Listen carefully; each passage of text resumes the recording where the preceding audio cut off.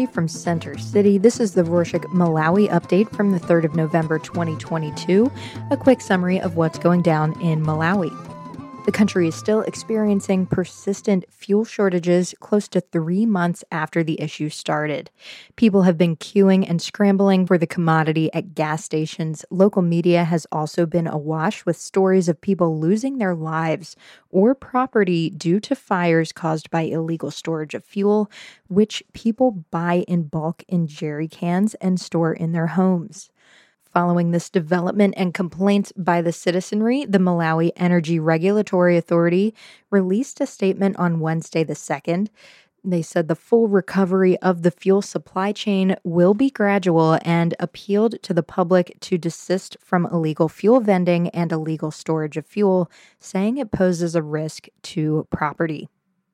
On Thursday the 3rd, they released another statement showing where oil marketing companies would be delivering their fuel on the day.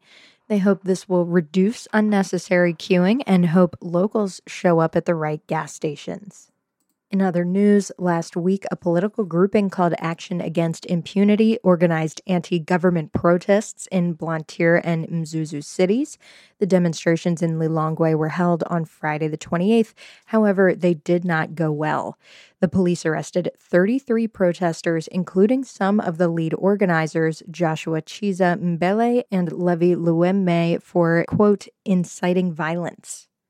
Details on the event leading to the arrests are unclear, but some said it is because the protesters were insisting on delivering their petition at Kamuzu Palace, even though the Lilongwe District Council had not approved of their plans. The councils wanted the petition to be delivered at their offices instead. On Saturday, the 29th, news broke out that Mbele had been assaulted while in police custody. So citizens started calling for his release. On Sunday the 30th, Human Rights Defenders Coalition wrote a letter to the Malawi Human Rights Commission to investigate the alleged assault. They highlighted the police's duty to protect the rights of people, as well as citizens' rights to demonstrate, among others. And moving on, students from the University of Malawi, or UNIMA, formerly known as Chancellor College, held their own demonstrations as well.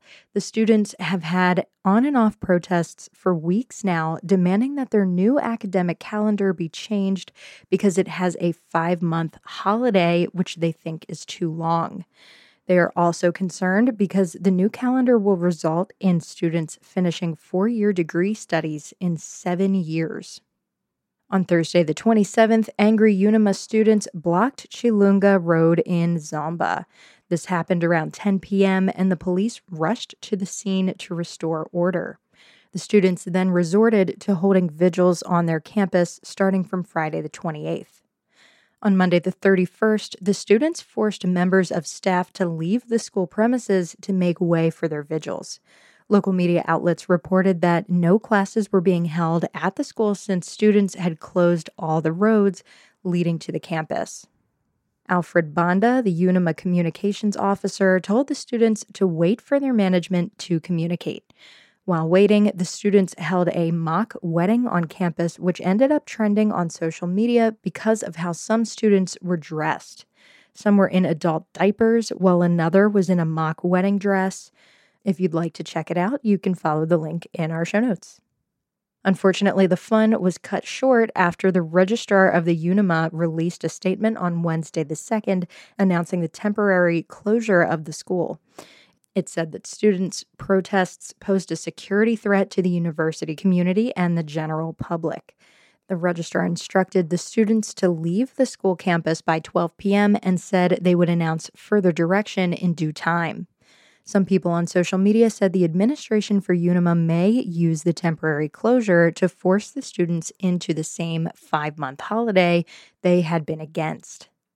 A lot of people are shocked by the deaths of young people in the country. On Monday the 31st, many people on social media shared a video of a trainee soldier landing to his death.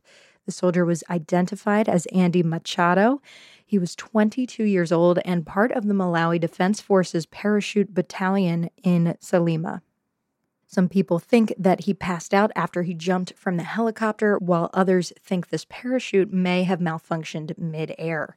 The Malawi Defense Force did not comment on the story.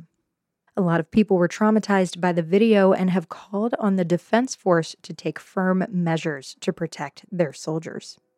On Tuesday the 2nd, a 24-year-old girl called Mary Fulu committed suicide. Rumors say that she was a mental health patient who lost the battle against depression after her fiancé impregnated another woman. Her father, Winston Fulu, said on the fateful day, he and his wife left for work while Mary was preparing for work as well.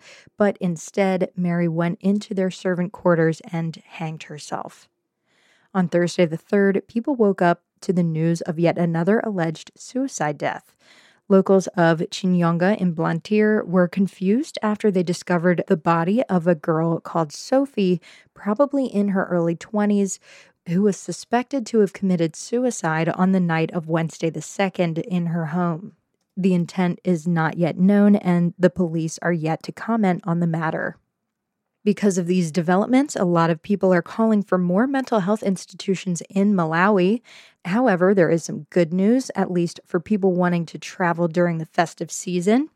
South African Airways, or SAA, announced they would resume flights between South Africa and Malawi on the 15th of December. According to a statement on SAA's website, the International Air Services Licensing Council ratified that SAA will resume all its historical route traffic rights after a several-month halt due to the COVID pandemic, among other issues. The statement further said that in the coming weeks, SAA will be introducing flights to Blantyre and Lilongwe and to other countries such as Namibia and Zimbabwe before the festive season starts. Moving on to entertainment news, on Wednesday the 2nd, one of the country's production houses, HD Plus Creations, announced that their upcoming television series will be airing on Zodiac TV. It will launch in the first week of December. In mid-October, HD Plus announced that they would be releasing a series titled Apongozi, meaning mother-in-law in Chichewa.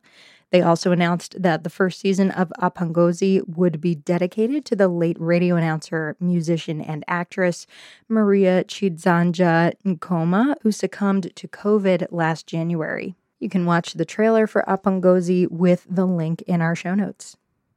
On Tuesday the 1st, the popular singing competition The Voice launched in Malawi through one of the country's leading mobile network providers, Airtel Malawi.